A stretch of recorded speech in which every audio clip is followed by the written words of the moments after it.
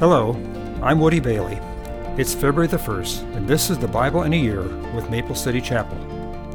The readings for today are Exodus 13, 17 through 22, Exodus 14, Exodus 15, 1 through 18, Matthew 21, 23 through 46, Psalms 26, 1 through 12, and Proverbs 6, 16 to 19. When Pharaoh finally let the people go, God did not lead them along the main road that runs through Philistine territory, even though that was the shortest route to the Promised Land. God said, if the people are faced with a battle, they might change their minds and return to Egypt. So God led them in a roundabout way through the wilderness toward the Red Sea. Thus the Israelites left Egypt like an army ready for battle. Moses took the bones of Joseph with him, for Joseph had made the sons of Israel swear to do this. He said, God will certainly come to help you. When he does, you must take my bones with you from this place. The Israelites left Succoth and camped at Etham on the edge of the wilderness. The Lord went ahead of them. He guided them during the day with a pillar of cloud, and he provided light at night with a pillar of fire. This allowed them to travel by day or by night, and the Lord did not remove the pillar of cloud or pillar of fire from its place in front of the people. Chapter 14. Then the Lord gave these instructions to Moses. Order the Israelites to turn back and camp by Pi-hahiroth between Migdol and the sea. Camp there along the shore, across from Baal-zephon. Then Pharaoh will think, the Israelites are confused. They are trapped in the wilderness. And once again I will harden Pharaoh's heart, and he will chase after you. I have planned this in order to display my glory through Pharaoh and his whole army. After this the Egyptians will know that I am the Lord. So the Israelites camped there as they were told. When word reached the king of Egypt that the Israelites had fled, Pharaoh and his officials changed their minds. What have we done, letting all those Israelite slaves get away? They asked. So Pharaoh harnessed his chariot and called up his troops. He took with him 600 of Egypt's best chariots, along with the rest of the chariots of Egypt, each with its commander. The Lord hardened the heart of Pharaoh, the king of Egypt, so he chased after the people of Israel, who had left with fists raised in defiance. The Egyptians chased after him with all the forces in Pharaoh's army, all his horses and chariots, his charioteers, and his troops. The Egyptians caught up with the people of Israel as they were camped beside the shore near Pi-hahiroth across from Baal-zephon. As Pharaoh approached, the people of Israel looked up in panic when they saw the Egyptians overtaking them. They cried out to the Lord, and they said to Moses, "Why did you bring us out here to die in the wilderness? Weren't there enough graves for us in Egypt? What have you done to us? Why did you make us leave Egypt? Didn't we tell you this would happen while we were still in Egypt? We said, 'Leave us alone. Let us be slaves to the Egyptians. It's better to be a slave in Egypt than a corpse in the wilderness.' But Moses told the people, 'Don't be afraid. Just stand still and watch the Lord rescue you today. The Egyptians you see today will never be seen again. The Lord himself will fight for you. Just stay calm.' Then the Lord said to Moses, 'Why are you crying out to me? Tell the people to get moving. Pick up your staff and raise your hand over the sea. Divide the water so the Israelites can walk through the middle of the sea on dry ground. And I will harden the hearts of the Egyptians, and they will charge in after the Israelites. My great glory will be displayed through Pharaoh and his troops, his chariots and his charioteers. When my glory is displayed to them, all Egypt will see my glory and know that I am the Lord.' Then the angel of God, who had been leading the people of Israel, moved to the rear of the camp. The pillar of cloud also moved from the front and stood behind them. The cloud settled between the Egyptian and Israelite camps. As darkness fell, the cloud turned to fire, lighting up the night. But the Egyptians and Israelites did not approach each other all night.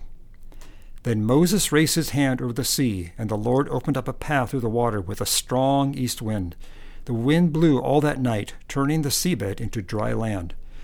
So the people of Israel walked through the middle of the sea on dry ground, with walls of water on each side.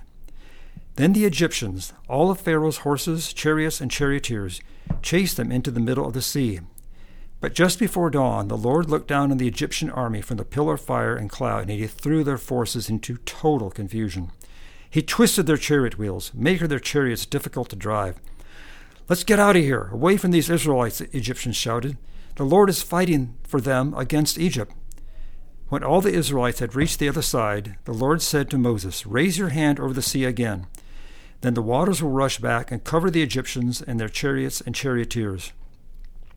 So as the sun began to rise, Moses raised his hand over the sea, and the water rushed back into its usual place. The Egyptians tried to escape, but the Lord swept them into the sea. Then the waters returned and covered all the chariots and charioteers, the entire army of Pharaoh. Of all the Egyptians who had chased the Israelites into the sea, not a single one survived.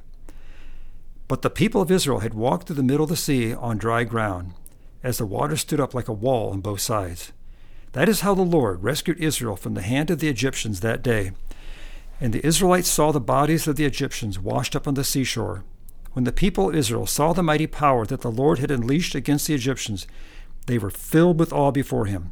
They put their faith in the Lord and in his servant Moses.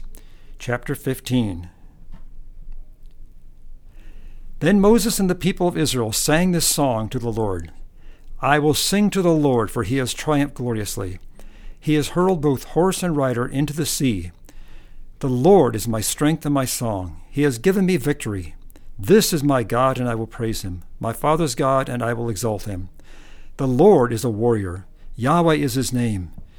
Pharaoh's chariots and army he has hurled into the sea. The finest of Pharaoh's officers are drowned in the sea. The deep waters gushed over him. They sank to the bottom like a stone. Your right hand, O Lord, is glorious in power. Your right hand, O Lord, smashes the enemy.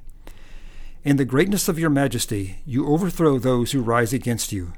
You unleash your blazing fury. It consumes them like straw. At the blast of your breath, the waters piled up. The surging waters stood straight like a wall. In the heart of the sea, the deep waters became hard. The enemy boasted, I will chase after them and catch up with them. I will plunder them and consume them. I will flash my sword. My powerful hand will destroy them. But you blew with your breath, and the sea covered them. They sank like lead in the mighty waters. Who is like you among the gods, O Lord? Glorious in holiness, awesome in splendor, performing great wonders. You raised your right hand, and the earth swallowed our enemies. With your unfailing love, you lead the people you have redeemed.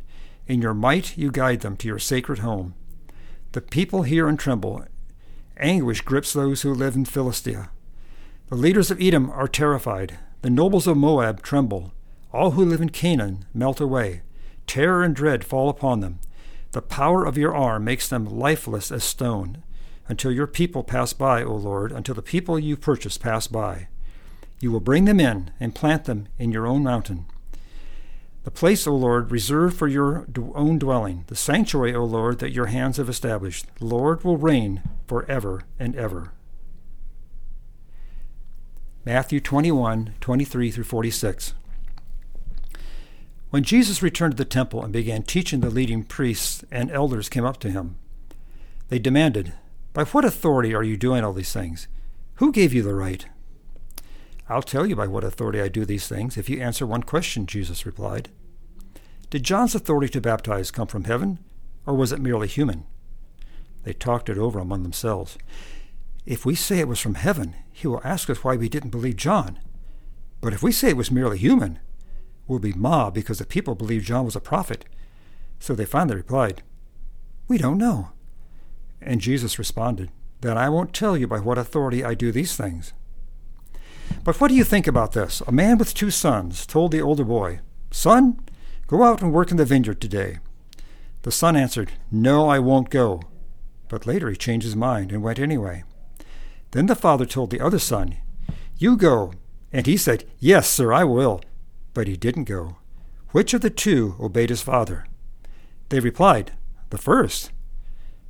Then Jesus explained his meaning. I tell you the truth. Corrupt tax collectors and prostitutes will get into the kingdom of God before you do. For John the Baptist came and showed you the right way to live, but you didn't believe him, while tax collectors and prostitutes did. And even when you saw this happening, you refused to believe him and repent of your sins. Now listen to another story. A certain landowner planted a vineyard, built a wall around it, dug a pit for pressing out the grape juice, and built a lookout tower. Then he leased the vineyard to tenant farmers and moved to another country. At the time of the grape harvest, he sent his servants to collect his share of the crop. But the farmers grabbed his servants, beat one, killed one, and stoned another. So the landowner sent a larger group of his servants to collect for him, but the results were the same.